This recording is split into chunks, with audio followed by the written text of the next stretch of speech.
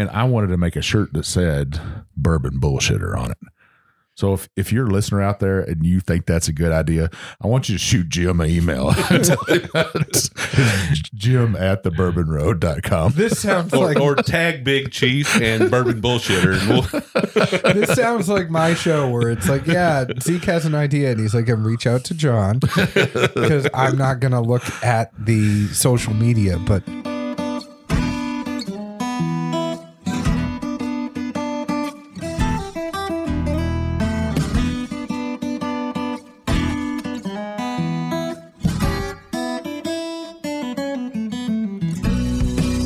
Welcome to another trip down the Bourbon Road with your hosts, Jim and Mike.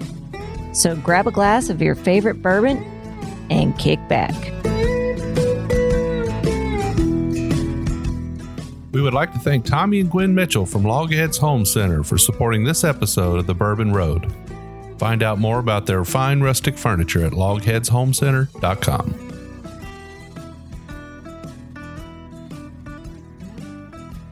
Well, hello, I'm Jim Shannon. I'm Mike Hyatt. And this is the Bourbon Road. And today, Mike, where are we? We're down here in Brentwood, Tennessee, and we got Big John Edwards from the Dad's Drinking Bourbon. hey guys, Hey, it's good to have you. I can't believe I got to come up to your room so soon in our relationship. This is great. We actually laughed about that a little bit. We're like, this Tennessee boy is going to come up into the room with a big old Texan and a Kentuckian. I bet he's thinking deliverance, you know? The banjos are playing. I'm a Kentucky grad. I don't know why anybody, here's the thing is I get hell from all the folks in Tennessee because I graduated from Kentucky. All the distilleries on the trail, all those folks, they go, oh, you're just a Kentucky boy. And then all the people up in Kentucky that don't know just think I'm a Tennessee boy. So I'm kind of like, I'm both. Your roots in Kentucky, but you claim Tennessee now, right? I claim Tennessee now. I love Tennessee, but, I bleed blue. Yeah. You know why Tennessee fans wear orange, right? Why is that? So they can go to the game on Saturday, go hunting on Sunday, and pick up trash on the side of the road on Monday. Oh, man. I love Tennessee, but There goes 10 fans right there. go Cats. Well, we've been looking forward to having you on for a while now. We're sorry that Zeke couldn't make it today, but you make sure to tell Zeke. We'll catch him on the next time. Oh, you're not the first person to say that. So you think Zeke would have been a little intimidated by this room? No. Maybe my southern accent's better than his. Your southern accent is better than his, but what I will say is you're not the first organization to doubt Zeke's existence. And the Tennessee Whiskey Trail actually has a running joke because we have done so much as Dad's Drinking Bourbon with the Tennessee Whiskey Trail, but they've actually never met Zeke. So Grains and Grits, I went solo. There's so many things that I've done with the trail. Every time I go to East Tennessee, I've gone to Old Forge, did something at Little Arrow Resort with about 4 distilleries. Zeke has never been there. But so they think you're doing his voice. Yes. Okay. They asked me if I do it in post. And then when I post a picture of Zeke and I, they actually said, well, you could hire actors. So they don't believe. That's just a little fella you hire. Yeah. All right, Mike. Well, I'm getting that itch. We don't like to waste a whole lot of time before we get to that first bourbon. So Well, if you looked over here, I was already sipping on this stuff. I know you were, but we didn't tell our listeners what you're sipping on. So John, I brought something pretty special today. It's near and dear to me and Jim's heart with this company. It's a Horse Soldier. We brought their barrel strength bourbon whiskey for you, 117 proof. If a lot of people don't know this story about these guys, they went to war right after the 9/11 over in Afghanistan and actually fought on horses in modern age. That's a weird thing, right? And then the bottle mold is from metal from the World Trade Center, which you can see on their website and stuff. Oh, so the mold that they formed the glass with. Yes. Okay, cool. Not the metal on the front of the bottle, but the bottle mold itself. So I think that's something pretty cool. That's super cool. Yeah, well, great story. And we were talking earlier that they're going to be building a distillery. They're down in Florida right now, but they're going to be building a distillery up in Somerset, Kentucky. For our fans that don't know where that's at. Our listeners don't know where that's at. That's down there by Lake Cumberland. Yeah, that's summer vacation land down there. I-75. That's really where Colonel Sanders, right near there, started the first Kentucky Fried Chicken. Over in Corbin, right? Yeah, not too far from Corbin. So one of the things you need to do before you leave here, because I know you're only here for a few days, so you have to check out Leatherwood Distillery in Pleasant View. So it's about 20 minutes northwest of Nashville, and the distiller and owner of Leatherwood, he was a Green Beret, and he actually makes this thing called Sweet Feed, and it's more of a moonshine, but he was a Green Beret over in Afghanistan, and he shipped over a 6-foot column still to Afghanistan. Wow. So he made it out there. So the way that they're making it, it's not corn, it's the feed that you would feed the horses and the animals. And he distilled some. Now he has a nice bourbon and a nice rye, and he makes other moonshines. But this Sweet Feed, I don't know how much you guys cuss on this show, so I'll keep it clean. I always just say on our show, Zeke, don't say the F word, but everything else, if it's on cable TV, I'll let him say it. But this stuff, it's like being in a barn. It's the smell of being in a barn without the crap. Well, I'm kind of familiar with Sweet Feed because I have a couple of horses and they get Sweet Feed every now and then. I didn't know that they made moonshine out of it, but I can see where it would work. It's just this one place. It's molasses in it. It's like a binder for all the feed together and stuff. Yeah. I use that to feed deer with. But it's a little place in Pleasant View, Tennessee, and he was Special Forces, and everything about their bottles and what's on there is an ode to Special Forces. But he made this Sweet Feed stuff, and I go, I said to him, how the hell did you get a column still over to Afghanistan? He's like, well, they let the Special Forces boys do things a little differently. I had a buddy that was a private pilot, and he was a contractor, and I had a buddy that was over in Afghanistan in the Army, and he had called me, and me and him were talking, and I was like, how you doing over there, John? And he's like, well, man, it's really tough. We're up at this remote base, and I haven't had nothing in like 6 months. And I was like, I might know a fella. So I called my buddy Larry that lives up, and he's actually one of our roadies. Yeah. Larry was like, I can fly some stuff into him. I can get to that base. And he flew in. He's an awesome guy. He just got all kinds of stuff for their entire company there, flew it there, and landed at their base, and they're best friends now. That's awesome. Yeah. So that Air America thing, right? Yeah. Yeah. Back when Mel Gibson was still okay to watch. Yeah, that's right. Those days are over, I guess. But well, anyway, so Mike, let's get back to the whiskey here for a minute. So you said it was 100 and what proof? 100? This bottle's 117. Okay. So a little hot for me, probably. Yeah. And hey, I brought a rye, Jim. This is a rye. 65% corn, 30% rye, and 5% malted So it's a barley. high rye bourbon. Yeah, I'd say that's a high rye bourbon. Yeah. It's got a little punch to it.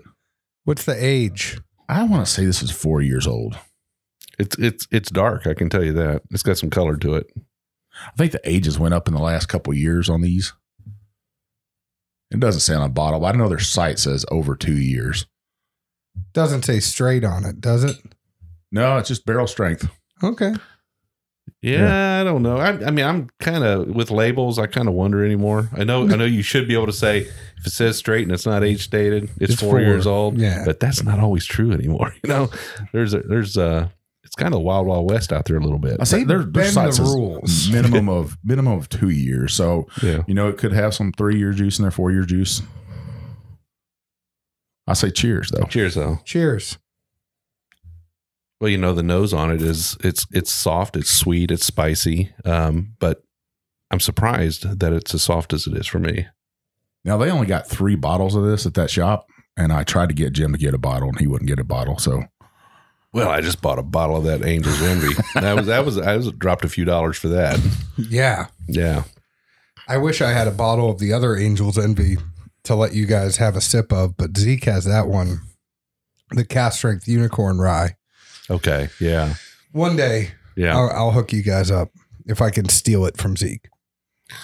Well, Mike, I like this. Did I have this at your place already? I don't remember if I did or I not. don't think you did. I'd only opened this bottle. I don't know if you tried it or not. Because I had the two buddies over and they opened like everything. This is one of the bottles they opened. They were like, "Hey, we want to try that too." I find it interesting that the nose and the palate, I agree there are similarities between the two, but the nose is very soft compared to how the taste is. Right. But the heat is the rye heat. It's not a proof heat for being 117 proof. It's, I get that spice. It stays in the mouth. It doesn't come down and give you that hug.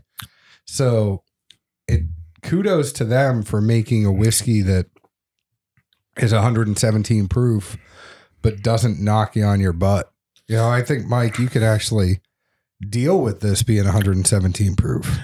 It's really, to me, it's a fruity bourbon. It's got that sweetness that I still like, and it's not overpowering. It's that super pepper, wild turkey pepper. It's not that. No. It is rye spice all the way. Tingles. I kind of call this that white pepper, maybe for cooking. Just a little bit of that. Yeah, it does have a little bit of a peppery finish on it. Now, you're right. I think that the hug isn't very prevalent. It's a little bit there, but not much. But the spice that sits in the back of your mouth on the sides of your tongue is. It's like Pop Rocks. Yeah, it's pretty good. Now, these guys, the thing that gets me about them is their marketing. They just didn't rush out there and pick any bottle. They come up with their own bottle design. They got a badass story, right? I mean, that's how much more kick-ass than that can you get? Hey, I rode into battle on a horse. Yeah. I mean, who can? I didn't realize they did that anymore. But we have soldiers who ride horses into battle. No, that's not true. No, these guys were special forces, and the only way they could cross the mountains with the Afghanis was on horses, and those Afghanis rode horses. Mm-hmm. So there's actually a movie out about this. I think it was released in 2013 or 14, called Horse Soldiers. Really good movie, done good, and I think it went up against Lone Survivor and those movies, and maybe not did as well. But so we have soldiers who are trained to ride a horse. Basically, no, they had to learn for that. I think some of them they asked them who has ridden a horse before, and a couple guys rose their hand, and a couple of them had, a couple hadn't, and they just did it. I mean, do what you have to do. Knowing the military, and I didn't serve. I wish I did, but knowing those guys, it wasn't probably who knows how to ride. It's you guys are getting on those horses. It was an order. It wasn't like if they didn't know how to do it before, they just kind of learn real fast. Yeah, and that's how they portrayed it in the movie. And I think they were not part of. I think a couple of them were in the movie and stuff. Yeah, but that's how they portrayed it. They just, hey, who could ride a horse? And a couple of them raised their hands. A couple couldn't get on a horse anyways. Get across the mountain, get in contact with this general, and help him out. So, Mike, what's the cost of this bottle? I think this bottle at the shop I got it at was $89. I think $79 to $80. Okay. So, the bottle they put some money in that bottle, especially in that metal label that's on the front of it. It's probably not a cheap thing to produce, right? No, I like I said, I mean, even to make a mold, we've talked about that before, what a bottle costs to make, the design of it. I really like it. I mean, it's got a spear and a hatchet on the front of it. The metal piece there is really nice. Just not a normal bottle you see, and it stands out to me. Well, that's still a lot of money for a bottle, though. Yeah. It is, but it's going to some good guys. What are they doing with it? Is any of it going to charity, or is it just going? I mean, it's going to some good guys. What's going in their pockets? I'm pretty sure. I would rather see somebody like them get it, than some giant corporation. That's how I feel. Well, I'd rather see them get it, but get about $25 less a bottle. Yeah. I think that's still enough that it would give them some good money, but I just don't think that's a $90 bottle. I love the story. I think probably as a distillery, though, you don't hear the story enough. Yeah. And this is something that I think is prevalent with a lot of brands, is that they need y'all to get the word out, but they also need to make sure that, like, through social media, other stuff, that Horse Soldier and the stuff behind it is really driven home. I mean, I know a brand that I thought it was marketed to a completely different sect of people. And then when I talk to them, it's like, oh, actually you're marketing to me, but I didn't know it. And that's kind of, I think, one of the things that is killing bourbon is they spend a lot of time to do all this stuff on the front, but they don't explain it. So people might walk by it and say, okay, Horse Soldier, I don't get it. Yeah. I'm going to go get this MGP thing that's off the shelf because I get that. Sure. We talked about that last night a little bit about how a brand can go wrong and stuff. And maybe these guys are doing it right. This shop, it's the Bourbon Cellar there in Shelbyville, Kentucky, where I live. And Julie, she treats me great. They have a connection with Horse Soldier Bourbon, and she's 10 to 15% over sometimes on some bottles, I think. But we talked about it. For us to drive into Louisville to buy a bottle and drive back, that's 30 minutes there, 30 minutes back. And, so that's an hour of our time. And then you go into the shop and that's some more time. So what's my hour and a half worth? If I'm making $50 an hour, then hey, right, I'll pay for it that. Well, and those are our local shops, so we try to take care of the local guy a little bit, so yeah, so it's going into their pocket then. Right. It's not going into Horse Soldier's pocket. But I think it's a bottle. I think it's a bottle that, $60 to $70 is probably more in line of where I could see that, but it doesn't take away from what they did for our country. So thanks, guys. Absolutely. There's another straight bourbon, which has more of a bronze front on it. It's $45 a bottle. See, that's more in line, right? And I think that's like 87 proof. 87. So they're sub 90 on that, huh? Yeah, they got 3 different expressions, and I think that's a pretty good thing to have. So, John, I kind of change the focus of our discussions here a little bit away from the bourbon, a little bit more on you and Zeke and the dads. Well, now I found it online. Sorry. Okay. I know you're trying to change it, and I'm messing with you. That's all right. $65 online. Oh, for this one? Yes. Okay, so it's right where you thought it should be. 100%. Yeah. I at $65. So you find us for 65. Yeah, you're getting screwed. No, I pay her all day long. She's actually giving us a couple free bottles, and she's a good girl. I'm just messing. Man, get me screwed. He's defending her. Julie, we're coming for you. Oh man. All right, so let me try that again here. So, John, the reason we have you here today is we want to learn a little bit more about you guys and what you're doing. And so, my first question to you is, why a podcast? So, funny enough, we actually started as a blog, and I couldn't get Zeke to write, so I was the only one doing the writing. So then we moved to Instagram live video. Well, we started actually, my daughter was super colicky, and I was sitting in a gliding chair, rocking her to bed every night, and I needed something to do. So I really just was going on Instagram, taking a picture of whiskey and messing around with it while I rocked her for an hour or two. And then I said, well, we should start a blog.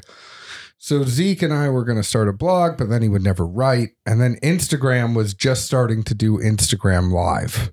So we started doing Instagram Live videos every Sunday night at 9. That was fun.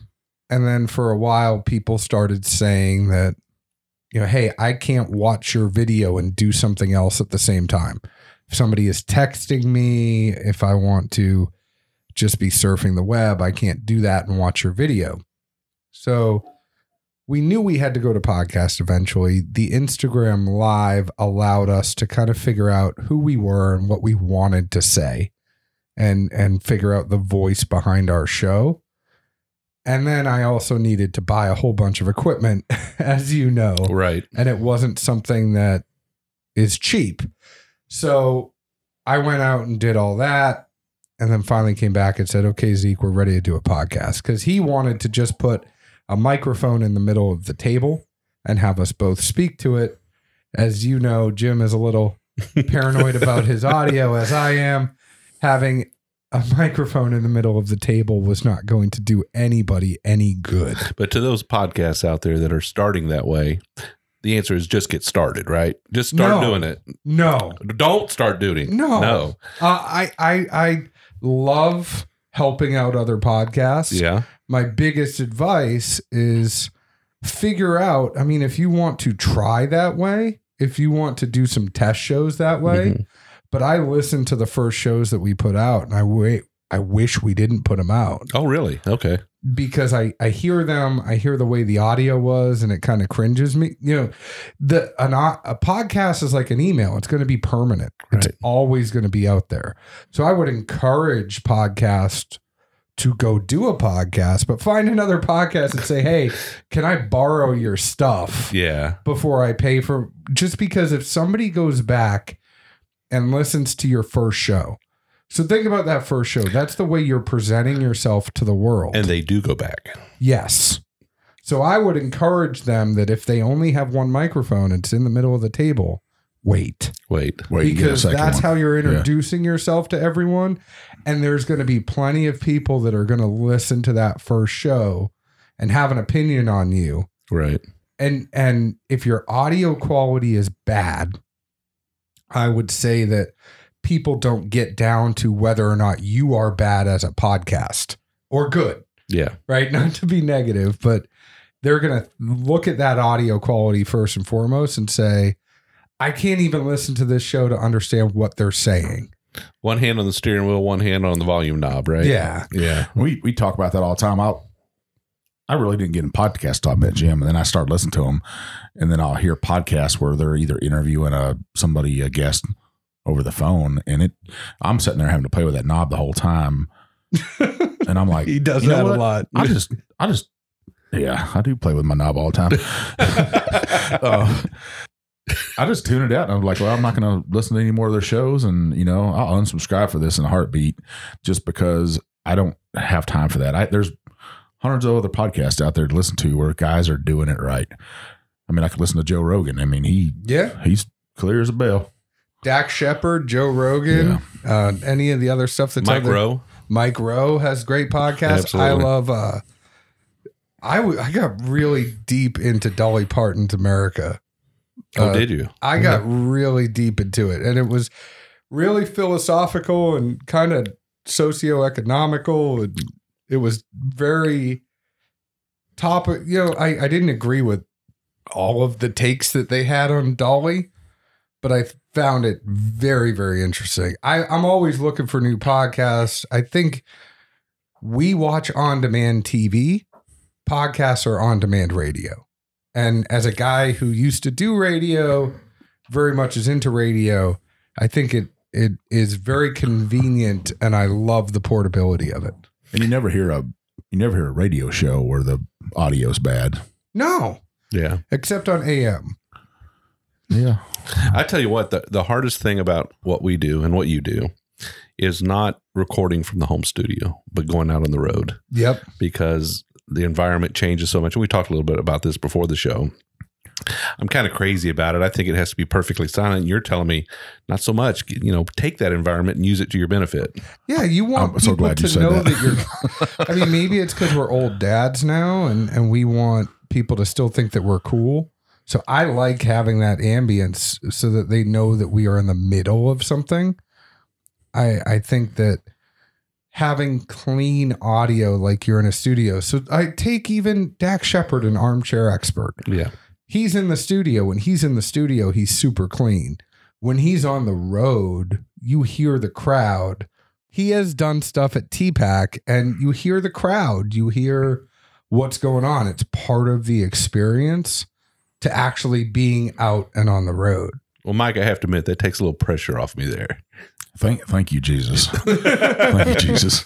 It does make Jim nervous, I think, when we have that and people are talking around us, and I don't even get nervous. I kind of lost it last night. We had a rowdy group of girls, and I just kind of blended that in. I was like, oh, they're about to get out of control behind us. And that's fun. And people are kind of like, oh, wow, look at what's going on. I think if you always want clean audio. So it's funny. It's like I'm going back and forth, but it's really the same premise. The audio should always be good. Your mics can be good. you can have stuff going on around you. Now, I will say that your type of microphone will change what you pick up and don't pick up. So if there are microphones that are, and I'm not going to dork out and have everybody talk about different types of microphone and where the pattern will actually pick up sound. But if there are studio mics that are very much designated for a studio and you go use those live, you're going to get everything and your audio is going to be awful. Right. Been there. Yeah. But then if you get the mics that you have, and Audio Technica makes some great ones, you get these mics and then you go out and you're live and it's only going omnidirectional. Right. You're good. But I'm really losing listeners for where no, it's fine. It's fine. No, we just probably gained a peak of interest from those who are thought about maybe starting a podcast. So they're probably listening and going, "Oh, I'm writing this down." So, well, I am more than happy. It's something that I do, and I didn't do it. I was telling Mike about this when we were talking on the phone. I always try to make myself available to other podcasts because I feel like, rising tides raise all ships. Absolutely. At the same time, it's the way that the bourbon community is. When Heaven Hill had a fire, everybody was there to help Heaven Hill. It was never I hate when people say there are competing podcasts. We're not dividing market share here. No. By any means.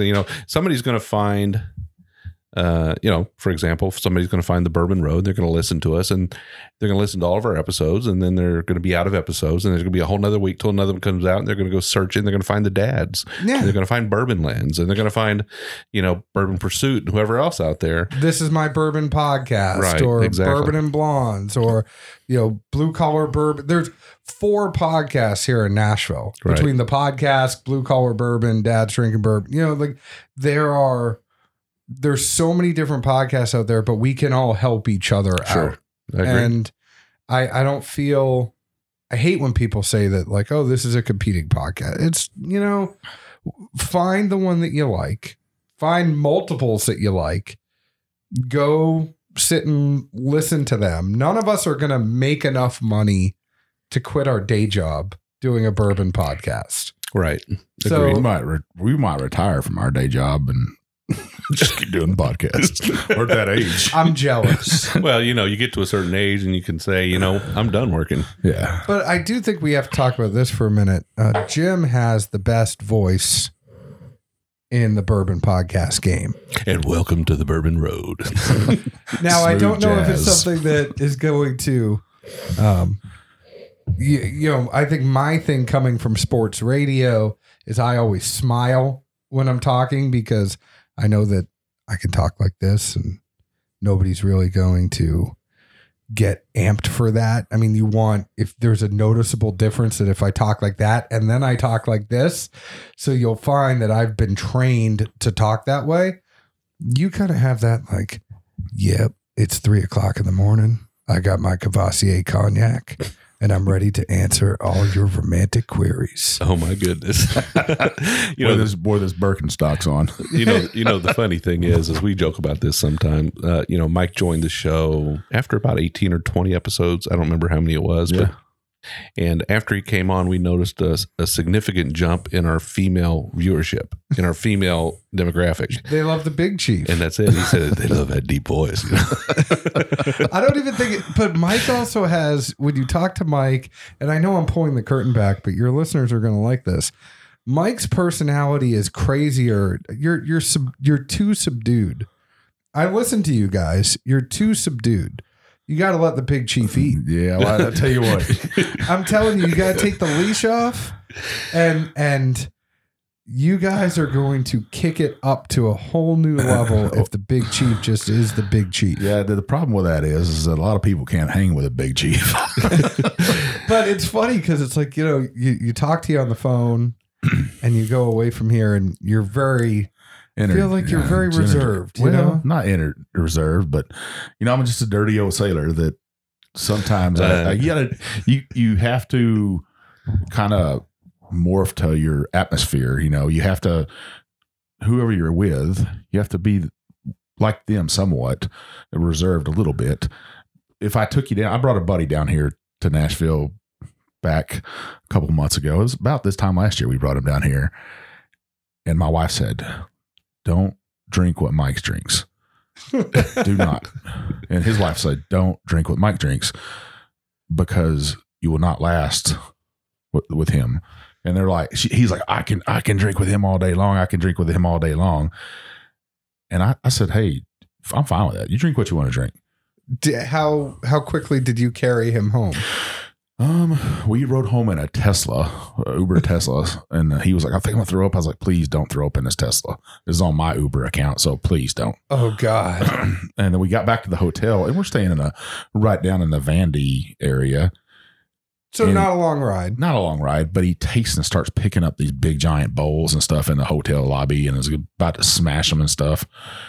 I was like, oh man, I've never seen him like this. And he did try to drink with me most of the night. And he's like, I can hang with you. And I was like, I'm 6'3", 300 pounds. I mean, you know how that feels. I'm 6'3", 300 pounds too. You put it away all day long. I'm good to go. But I do have a different level, don't I, Jim? You do. So, whenever we go out and somehow or another, John, you've turned this into being about the Bourbon Road rather than I like this, I mean, it's okay. I deflect talking about me because I think for us, it's, for us, it's more of a thing. We enjoy what we do. We love what we do, but it's kind of, it's just a bourbon podcast. Right. I don't see that from you guys. I see that, you're two good friends, right? You and Zeke are great Not friends. Really. Not really. No, I mean, we are. I think one of the things that makes us a little bit different is we give each other more hell than I think other podcasts do. And I know we don't get political. Neither one of our shows really likes to get political. But when you talk about locker room talk, yeah, I think locker room talk to me is just crapping on each other. It's like everybody giving each other hell. That's what I'm used to playing football. That's especially what Zeke is used to. So I'd say that's what I'm used to. We had Lee Kennedy on from Leaper's Fork. We did an episode out there with those, and I didn't know to say it. I had all this stuff in my mind to say, and I kind of let loose. When you listen to that episode, you're going to be like, man, Mike let loose a little bit on that because best looking guy in bourbon right there. Like, they were telling me, April said, he was in khakis, clean cut, no beard and everything. And then I was like, man, you embrace Billy Ray Cyrus, man. You are the living image of him right now. And when he had the ponytail, him and his wife are the two best looking people in bourbon. I got to tell you. And then they have Matt down there that works for him. They said he was super clean kit. And I was like, man, you look like Forrest Gump after that run. and they were like, man, he's going to get one of those t-shirts now. I guarantee he's going to get one of those t-shirts. April's awesome too. Yeah. And I love Weller bourbon. Everybody knows that. And for her to be a Weller to me was an honor. And to see they had an old Weller sign down there, just great people, but cutting up on people like that, like you and Zeke do. I think that tells people you're real people. I don't, me and Jim talk about this other podcasts.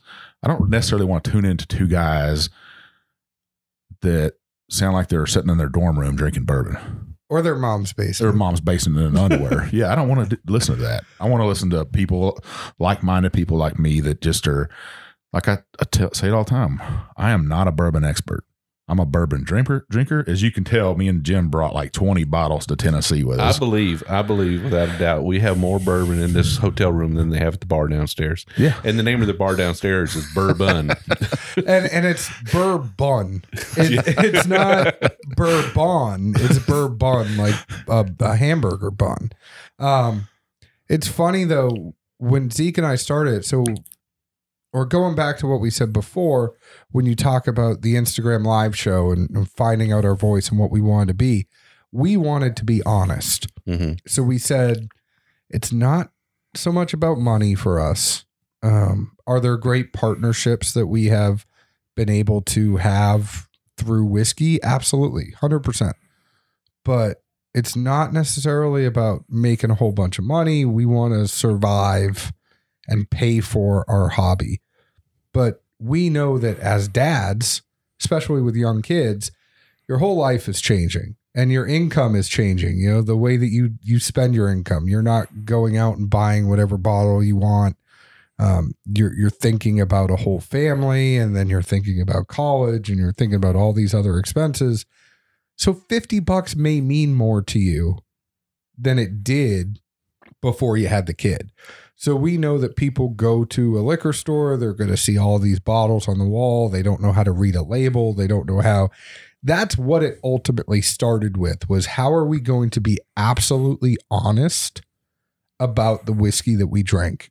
And plenty of people, as you know, having a podcast now will send you stuff.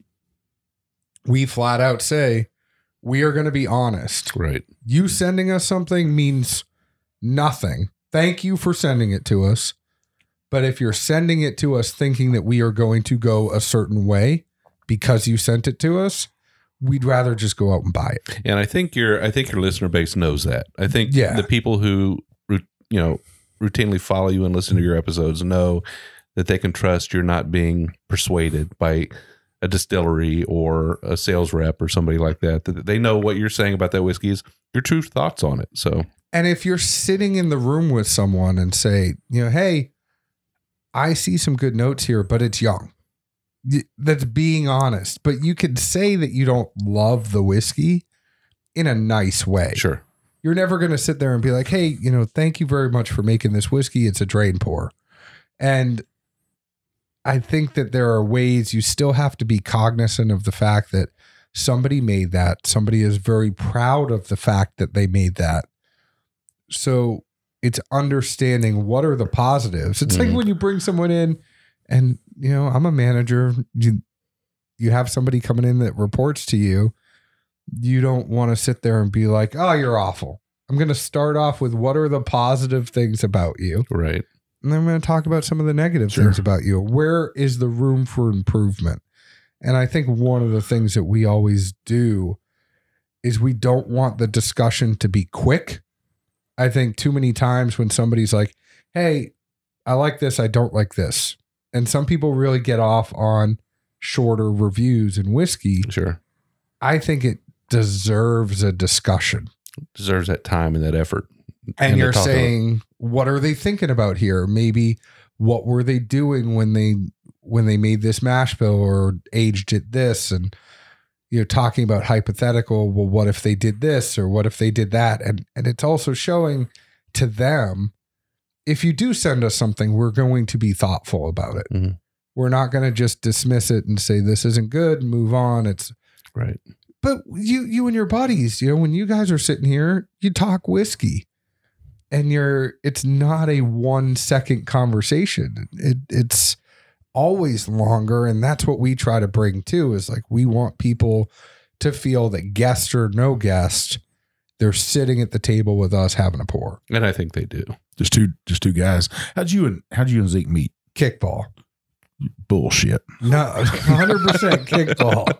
I tell you what, guys, why don't we do this? Why don't we take a short break here? Did I talk about me enough? No. Well, I'm gonna get in. I'm gonna dig into you a little bit here. I still wanted to talk about you guys because I feel like I'm sitting on the couch, but I kind of feel like, can we not? How long have we been recording? Well, we've been going 38 minutes now. So no, okay, we don't have to take a break because I feel like we are just sitting on the couch. Well, let's get another pour because I'm already empty over here. What brought did you bring something for you guys. I thought this is how we do the bourbon. Well, I mean, I'll tell you what. This is so much fun.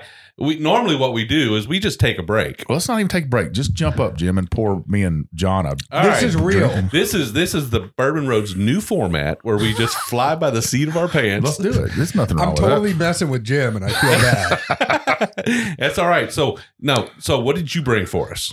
So I brought 3 things. Yep. I brought Bell Mead's Black Bell, which I've been looking forward to trying that for a Go ahead and put that in your glass. I brought a Jack Daniel's Barrel Proof.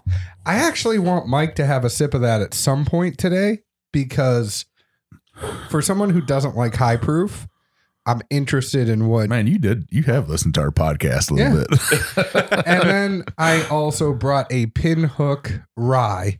So the Jack Daniel's Barrel Proof was one that Zeke and I picked along with Flight Club. We split the pick. And then the Pinhook, I was on that pick as well with Zeke. We did it with a whole bunch of people. It's called Breaking Bread.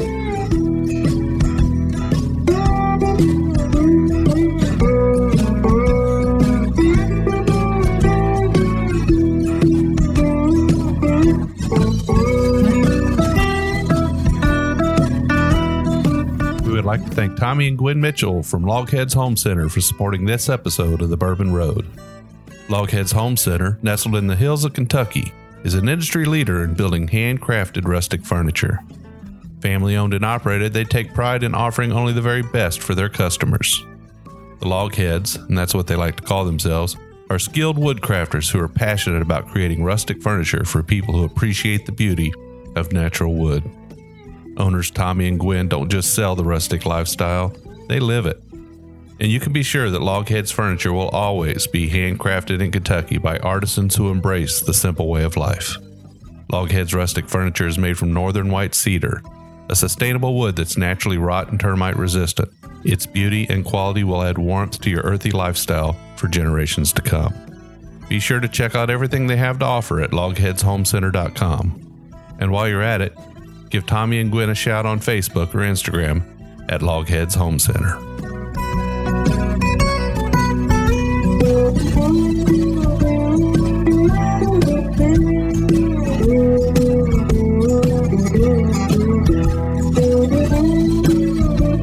So John, tell our listeners, when did you first drink a glass of bourbon? I mean, truthfully, I think it was 7th grade. There's nothing wrong with that. Hey. Not truthfully, I'll say freshman in college. But it was, I was actually playing football in college and I got hurt. And my best friend was born in Louisville and he had moved up where I was from. And then I went down to visit him at UK for college. And I had a pin in my thumb and a big old cast on. And I drank a whole bunch of bourbon, walked up the floor of Rupp Arena, and I go, what the hell am I doing in New England?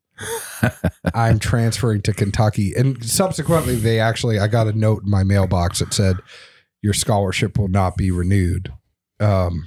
So when that happened, I said, all right, well, I'm going to go to Kentucky. And there's only so many times in your life that you can get up and move 1,000 miles away and see a different part of the country. Lucky enough for me. Were the women better looking there in Rupp Arena or something? I think there are, between the women, the horse racing, the basketball, and no snow, and the bourbon. And, the no snow was great, but I get told all the time, people are always like, son, you're a northern good old boy. I just belong here.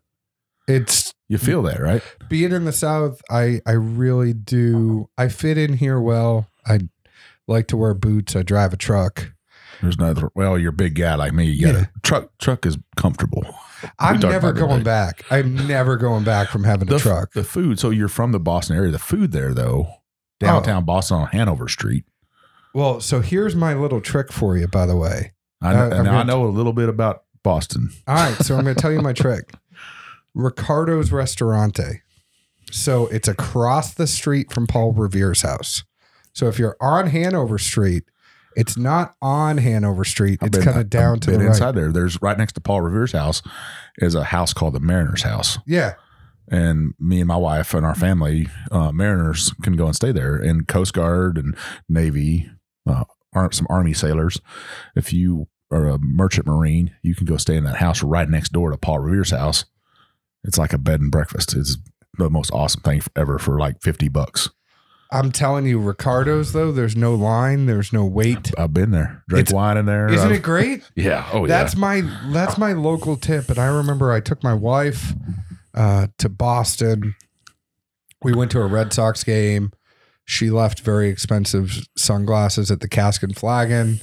But we went to a Red Sox game and I took her to Ricardo's after, and she was in the bathroom.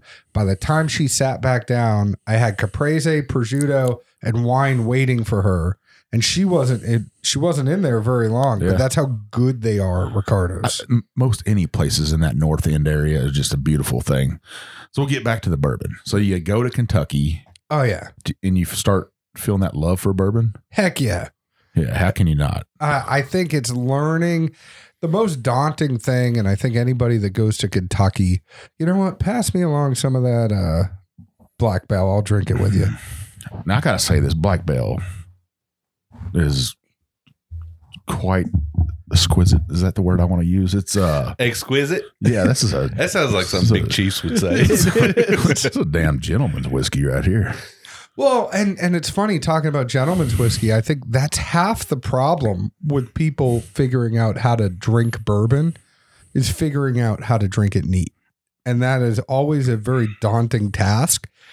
I know, just from when I started drinking bourbon and I told my parents, that I was drinking bourbon. My dad drinks scotch, but you're like, oh yeah, I'm going to have a bourbon neat. And at first it was always like, oh, well, that's a big man's drink. That's a... It damn sure is. When you're in college, if you think about all the people at colleges in Kentucky, you should be drinking Natty and Keystone Light and doing all that kind of stuff. And there are people in Kentucky that are, drinking Maker's Neat. They're not affording all of the higher end stuff, but they might be drinking Jim Beam Neat. They might be drinking Maker's Neat, or they might be putting in a splash of water. I remember a lot of times in college, you're like, hey, it's a good day. I'm springing for a Woodford. Oh yeah. When you're poor and you're in college, and meanwhile on the shelf at the Kroger was like Elmer T. Lee, E.H. Taylor Tornado, all this crazy stuff. Like you had Pappy anywhere you wanted it. And you're like, why didn't I buy that when it was cheap in college? Oh yeah, because I was poor.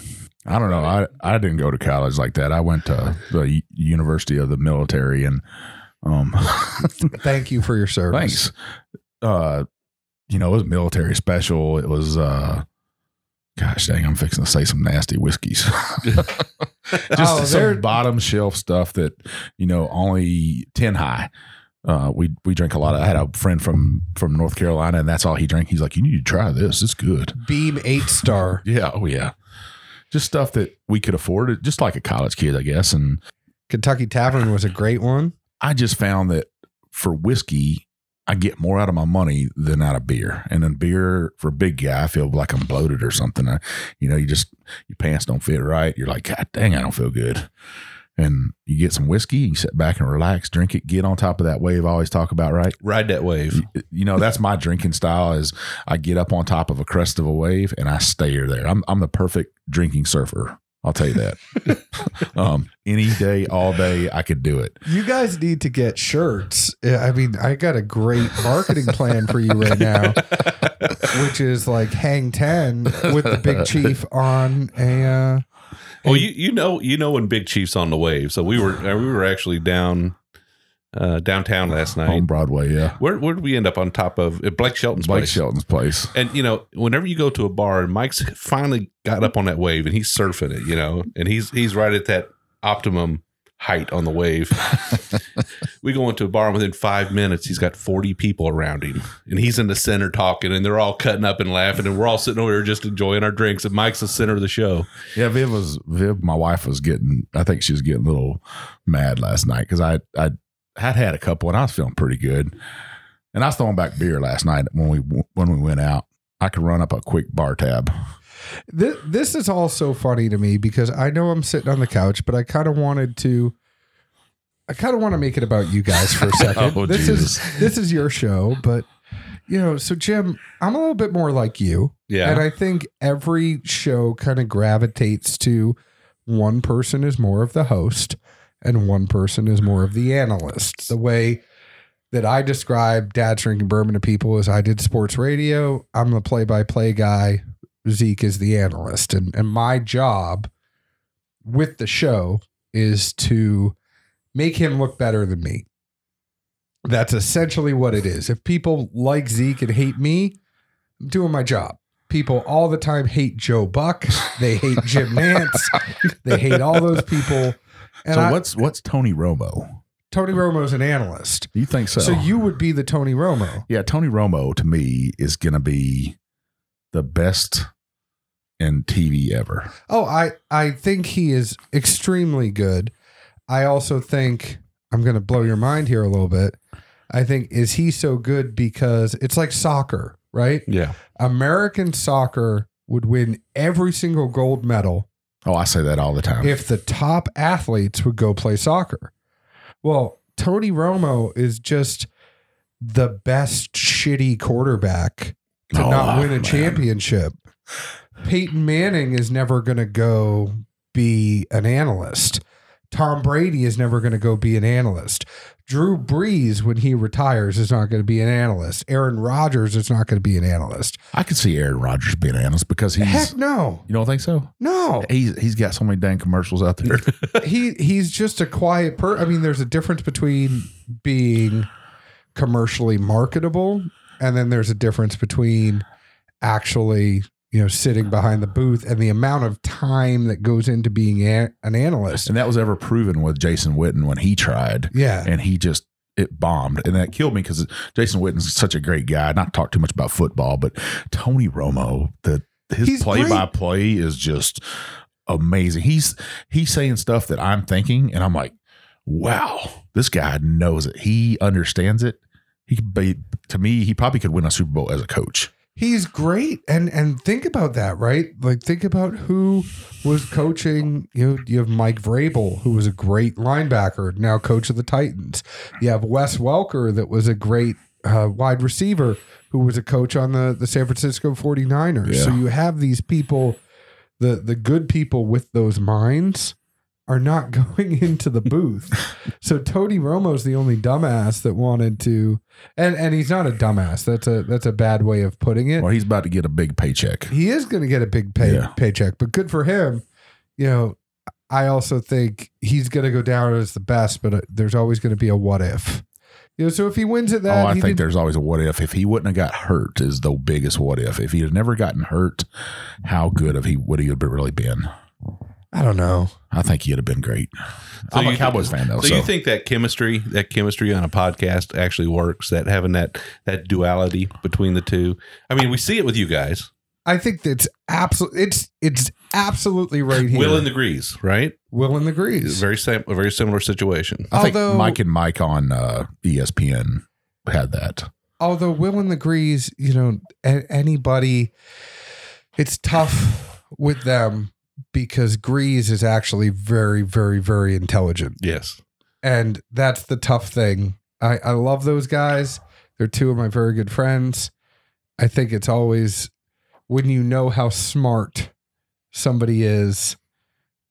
I love Matt. Matt is, he's got a successful business on his own, does wedding videos. He's a super smart guy. I love them both dearly. I derailed you. No, I'm saying for you guys though. What I was gonna say is I think that Jim, we have similar personalities in the sense that we want things the way that we want them. We want to control. I think that play-by-play guy wants to control the situation, recording, and I push Jim on those limits every day. Well, I mean, there's a word for it. It's called narcissism, right? So. What, for us? Yeah. I don't think it's necessarily narcissistic. I think for me, it comes out of a utilitarian desire to, I want to control because I know I'm going to be putting in the work after to get the finished product. It's not because you're best at it. It's because you have to put the work in. Yeah. And Zeke just doesn't know how to do it. Yeah. I think that there's things that I do that are very, very good. And I've been trained to do that through radio and trained to do that in a quick amount of time. But I'm sure there's plenty of people that are better than me. But I find it funny because you are the wild card, Mike. That's where I'm Well, saying. I don't know about all that. That's your role, your job. I don't want to kind of poke the bear and antagonize your show, but your job is to poke him. And I think we do. We try to do that. You know, we try to make sure. Oh, that, you're too nice. Hell no. You are too subdued. Just let the big chief out. Oh, I'm in trouble now. I'm telling you, because like Jim would tell you that in private, you know, I do let it out sometimes, and I'll be like, "Hey, just relax. We'll drink some bourbon, and everything will be fine." You know, it's gonna come. Everything's gonna come. We did recordings. He's like, "Man, it's loud in here," and I'm like, "Just we got this." Zeke pisses me off on a daily basis. I'm not gonna lie. Yeah, but you're a lot bigger than him, so you probably just snatch him up and say, "Come here, little fella." Oh, he's 6'4", 6'5". He looks like a little fella. Oh no, he's a big guy. He's just a beanie feller. He's tall and beanie. He played ball. He used to be a little bit huskier. If he would have showed up today, I'd have known these things. I know. I probably would have been shocked. And you're still thinking that I'm like making him up like Bo Jackson. I still think he's like 5'5", you know, 115 pounds. No, Just with a deep accent. he runs, and that's how he stays skinny. But I'm telling you, you gotta let the big chief out. So why are you holding the big chief back? I don't think I want to hold the big chief back. I think it's me. I try to be reserved and stuff. And sometimes I think because of my real job, I have to be reserved a little bit because there are people listening, and that I think in the back of my mind it could affect my position. Have you said what your real job is, or? Oh yeah, they listen. Them guys at work, they've used it to their advantage, which hey, good to them. You know, they were like, you have connections in the bourbon world, and we have somebody coming in. Could you help us out? And I'm like, yeah, of course I can. I'll do anything I can do for. I love the U.S. Coast Guard. They're a family. That's why I'm at where I'm at today is because of the U.S. Coast Guard, and you know, but I don't need it. I can't say political stuff, religion stuff. I'm not sexist or anything, so I'm not going to go that route. You know, I believe in what I believe in, and I probably dropped the F-bomb about 100 times last night. You know, maybe 200 or 300 times. I don't know. Well, and that was a question I had is like, where is the coast in Tennessee or in Kentucky? Well, there's a coast right down here in Tennessee. There's Cumberland River. Where do you think all that corn for whiskey comes from? Well, is that technically the coast? It's a navigational waterway, U.S. navigational waterway, and sometimes is historically navigable. So you have the Ohio River. It's like 993 miles long. Then you got the Cumberland River, the Tennessee River, and their tributaries, and then you got the Mississippi River. Do you ever feel like you got the shaft because you didn't get the ocean? I've been stationed. I was stationed up in Maine, and I was in the Army for 10 years, and I've circumnavigated the world 3 times. I've been all over the world. I had that, but when I was a little kid, my grandfather lived in Arkansas, and he used to take us over the Mississippi River. And I remember being a little bitty kid, a vivid memory of this, and he'd show us those tugboats, and I was like, one day I'm gonna work on that river. And he's like, boy, you'll never work on that river. And I think in my mind, I was like, well, I can do that. So I ended up just being on the rivers. They was like, you want to go to Cincinnati, Ohio?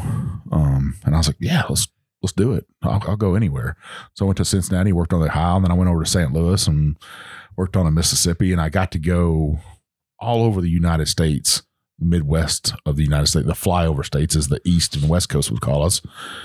And I got to visit towns like Nashville, Tennessee, and experience culture and the good people. Go over to St. Louis and the beer community there. When I was in Cincinnati, we'd come down to Louisville all the time, and just the culture here. People are good hearted. I've never been here to Nashville, maybe yesterday, but I didn't get treated bad. My wife, she had a little run in with a bartender. I think defending my city now, I think part of that comes from it's so touristy, and it's not a situation where somebody wants to come out and say, you are bad. Like it's not anybody. The bartender doesn't have anything against. They're just so conditioned that there are people that are flying in and come in so quick and then leave, but they're so rude It's not native Nashvillians that are rude. It's native Nashvillians stay away from Broadway. I would doubt that. We weren't even on Broadway. And I'm not going to say where we were. He didn't have a smile on his face, and he wasn't being polite or nice to our wives. And my wife, that will strike a nerve with her because she's a Southern woman. She's paying for service. She wants service. She wants a smile on your face. Yeah. And she's a nurse. So she's doing, customer service all the time. And she's like, if I can put my smile on my face when I'm cleaning up shit, then you as a bartender, we're old school, I guess. Oh yeah. I was a server.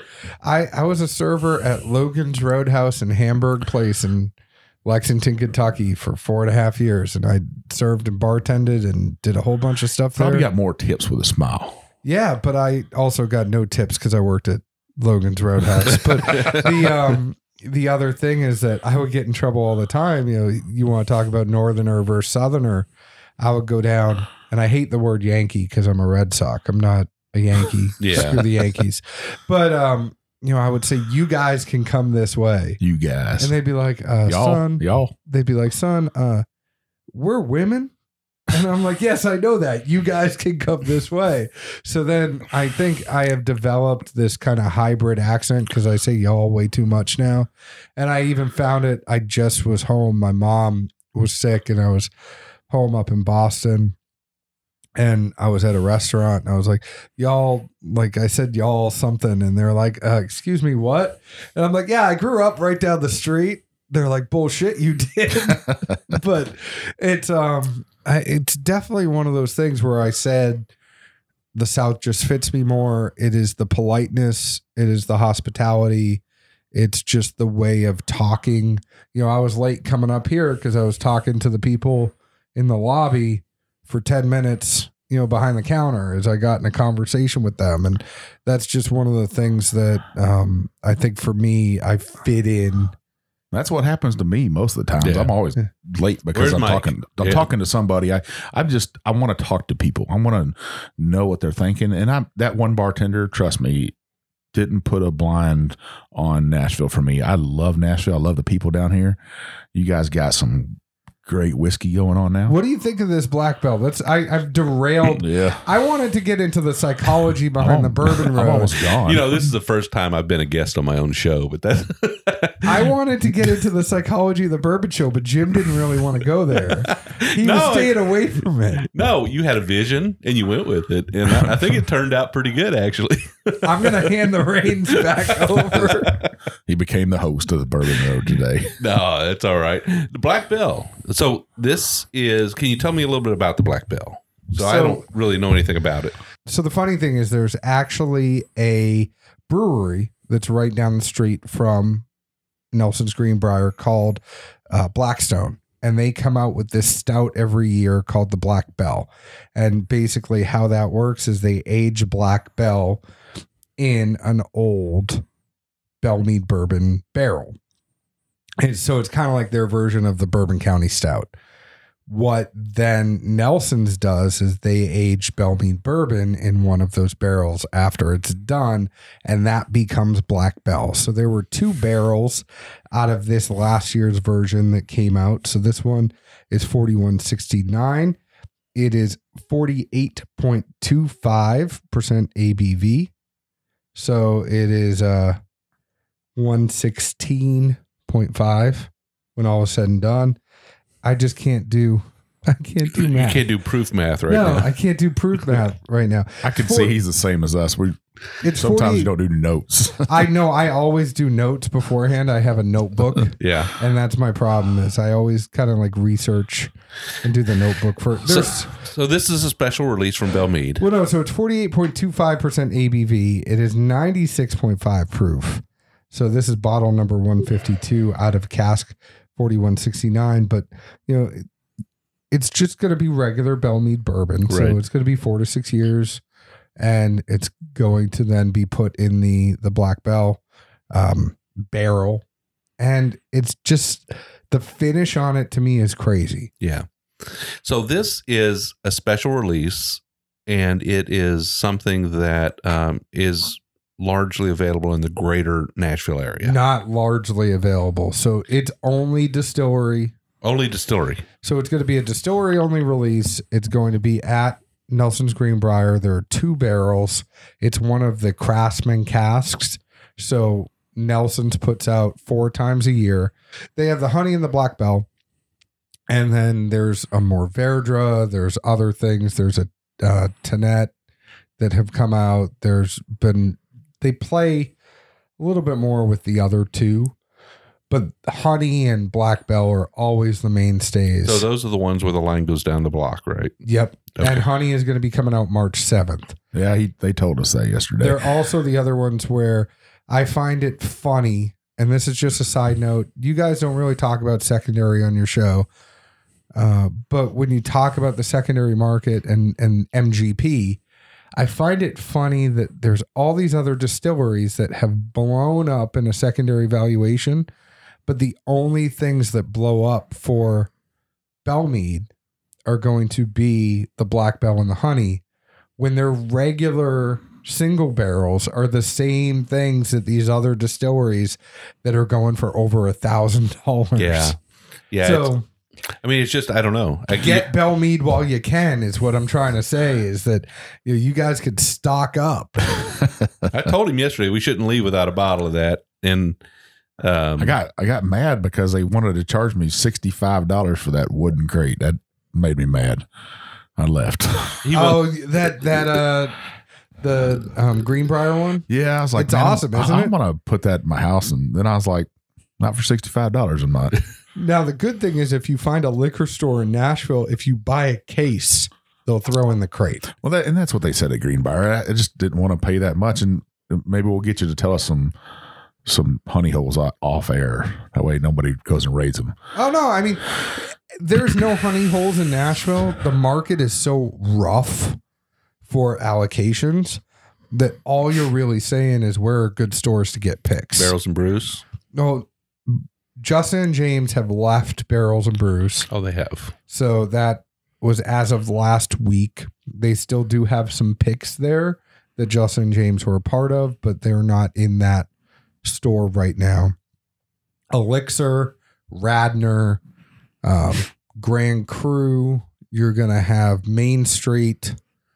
The big stores, the 2 big stores that are always bound to have some pick are going to be Cork Dorks and Frugal McDougal. Cork Dorks. Huh? And then, but a lot of the stuff I would really just say the ones that are the mom and pop that everybody goes and supports are going to be more the Elixir Spirits, the Radnors, the Main Streets, the Grand Crus. Sinkers out in East Nashville always has some good stuff. Here's something that I've seen today, and me and Jim was talking about it before you showed up, that was almost shameful to me about Tennessee whiskey, is I saw a bottle of Old Hickory up on the shelf. And I was like, man, I might buy that. So I pulled it down and I looked at it, and, I guess a whiskey nerd of me come out, and I started reading, and I was like, oh, look at this, look at this, look at this, look at this. And I got down to the bottom. It says bottled in Tennessee, but then it says distilled in Indiana. Yeah. So you took a Tennessee legend. Bellmead is almost, but it's a story, I guess. He's what Andrew Jackson. You're trying to say Old Hickory, which there's Old Hickory locks and the Hermitage and stuff. Dishonored the man by putting Indiana bourbon in it. I mean, you couldn't put some Tennessee whiskey in that bottle. Well, Mike, they were very transparent though. Maybe they were transparent. I'll give them that. It's just I love history. The other thing is that Sam Houston's the same way. Yeah, but they put straight Kentucky whiskey on the front of that bottle, and it's 12 years, and it's very good. What about the Duke? The Duke isn't made in Texas. Well, he's not from Texas anyways, but I know, but you kind of associate. But yeah, and we talked about that. We were talking about those name brands and stuff. I'd like to see them, even Sam Houston, if it had Texas or Tennessee on there. So you think if Balcones stock was inside a Sam Houston or Dickel juice was in the Old Hickory, you'd feel better about it. I'd be like, they honored the man. They put that state's whiskey in that bottle. Well, so if you're listening to Sam Houston or or Old Hickory. Change it because the Big Chief said so. Well, what about James T. Kirk whiskey? Are they supposed to go make that in space? No, but he lives in Kentucky. He has a farm over there in Kentucky. I know, but I mean, he has a farm in Kentucky, and he owns racehorses. Yeah. So him and Bobby Flay, big in the industry. He's like 800 years old, but yeah, Mike did reach out to him to come on the show. We'll see what happens. Patino owned horses, but they always kind of petered out after 15 seconds. Speaking of that, and I brought this up yesterday, do you know the names of those horses on that bottle? Yeah. Let's hear them. No, you want to say it. So you got Bonnie Scott, which is so wait a minute. Let's back up. We're talking about the Bell Mead bottle here. The Bell Mead bottle, yeah. And the two horses on the front of any Bell Mead bottle. Any Bell Mead bottle. There's two beautiful horses on there, and they got great lineage, or at least one of them did. Won like 60. His lineage won like 60 Kentucky Derbies.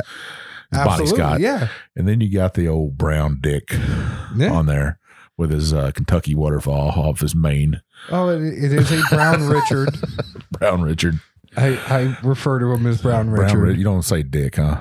And back in the 1890s, 1880s, Dick was just a name. Yeah, it was just. It's just a name. Yeah. That all changed. And I think Charlie over there and Andy probably made the right decision by taking those names. Well, because they knew people like old Big Chief were out. I got to tell you that. So there was I used to do the horse racing radio network, and there was a horse racing at Keeneland, and it was referring to Top Gun, and the horse's name was Hard Deck. And so I went to Kurt Becker, the track announcer, before we're up in the booth, and I'm like, Kurt, don't mess up on this one. You don't need to be like, and Hard Dick surges to the winner. You can't. There was going to be something, and then Hard Deck comes on the outside, Hard Deck coming down the end, and Hard Dick surges, and he's pushing through. I had a kid that worked for me, and his name was Richard, and he was like, "My name's Rich, Chief, and that's what I like to be called." I said, "All right, you don't want to be called Richard?" Nope. I said, "All right." So first day he comes into work after that, I said, "What's up, Dick? You can't call me that. Not everybody likes that word." I was like, "I like it. I think it's a great word." So back, we know what the horses' names are, right? And I think Big Chief. There's so many things that you guys could do from a merch standpoint. Yeah, with Big Chief, he's just begging to be used. Well, here I did bring up a merchandise thing, and Jim's like, "I don't know. I don't think that'll sell." And me and him have shot like merchandise stuff back and forth, and we don't know if it's worth the effort or not. But I think our fans, our listeners, they love it. They want that stuff. Yeah. And I wanted to make a shirt that said "Bourbon Bullshitter" on it. So if you're a listener out there and you think that's a good idea, I want you to shoot Jim an email. Jim@thebourbonroad.com. This sounds or tag Big Chief and Bourbon Bullshitter. This sounds like my show where it's like, yeah, Zeke has an idea and he's like, reach out to John because I'm not going to look at the social media. But that's another thing about podcasts. Do you ever feel like your email or your podcast messages, like Instagram, gets buried sometimes? Yeah, I had to turn off notifications finally after 3 years. So we're in our 4th year. Last year, I finally had to turn off notifications. I couldn't take it. After 24 years in the military, I was like, I'm done with a cell phone. Nobody's going to be calling me at work no more from work in the middle of the night. No text messages, no nothing. And then join the Bourbon Road, and it's like a slot machine goes off in the middle of the night. Well, Jim, what do you think about Black Bell? Well, I tell you what, I think the Black Bell's really good. I can definitely taste that. I don't know. It's kind of almost a savory note to it for me. Yeah.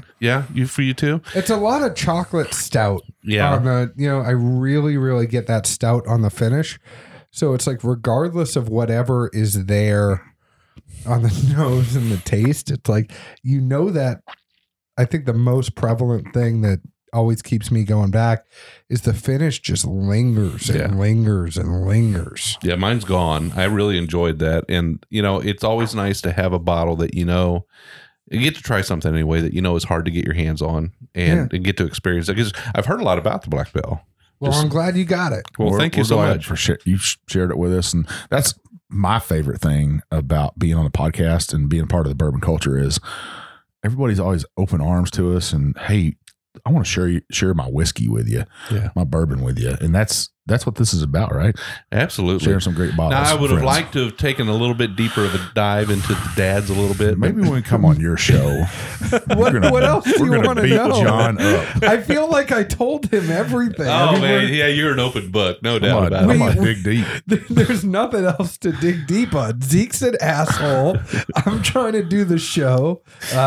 We are incredibly honest. I'm gonna bring some coconut oil with me for next time. I got to get you down in the bourbon room. If I show you, I'm going to show you what my back wall looks like right now. After we take a little break here, you're going to want to come down. I'm sorry I didn't get you to the house. I knew that with my 3-year-old, we wouldn't have got anything done. Well, maybe someday we'll get down there and we'll be able to hang out for a little bit. That'd be fun. Yeah, no, that's the no microphone, and we cook up something on the grill and we all hang out and have a good time. Right. Well, John, why don't you take a minute and let our listeners know where they can find you guys and how they can listen to what you got going on. All right. So thank you very, very much, both of you, for having me on the show. I've had a blast, and let the Big Chief eat. But free Big Chief. Please put that on the Bourbon Road everywhere you go. #free Big Chief. My name is John Edwards, along with Zeke Baker. We host Dad's Drinking Bourbon. You can find us on Facebook at Dad's Drinking Bourbon, Twitter at Bourbon Dads, Instagram at Dad's Drinking Bourbon. Find us wherever you download your podcasts. And that's pretty much it. Well, it was a pleasure to have you on today. It's a lot of fun. Thank you. A lot of fun. I've never not been in control before, but it's kind of, freeing. I do that. I'm sorry. It's totally me, and I need to know my role sometimes. Jim just took his pants off. Mike, won't you take us out? So thanks for listening today, everybody. John, thanks for being here. Zeke, you suck for not showing up. Hell yeah.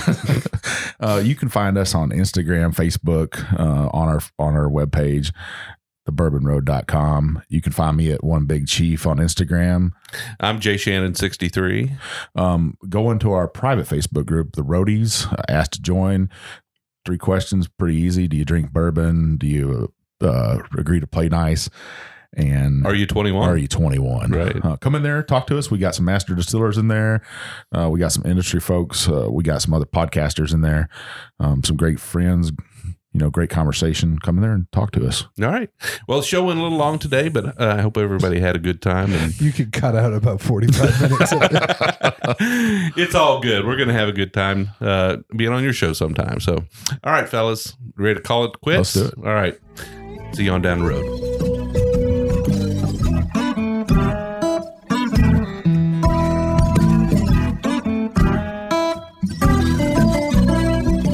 We do appreciate all of our listeners, and we'd like to thank you for taking time out of your day to hang out with us here on the Bourbon Road. We hope you enjoyed today's show, and if so, we would appreciate if you'd subscribe and rate us a 5-star with a review on iTunes. Make sure you follow us on Facebook, Twitter, and Instagram at the Bourbon Road. That way you'll be kept in the loop on all the Bourbon Road happenings. You can also visit our website at thebourbonroad.com to read our blog, listen to the show, or reach out to us directly. We always welcome comments or suggestions, and if you have an idea for a particular guest or topic, be sure to let us know. And again, thanks for hanging out with us.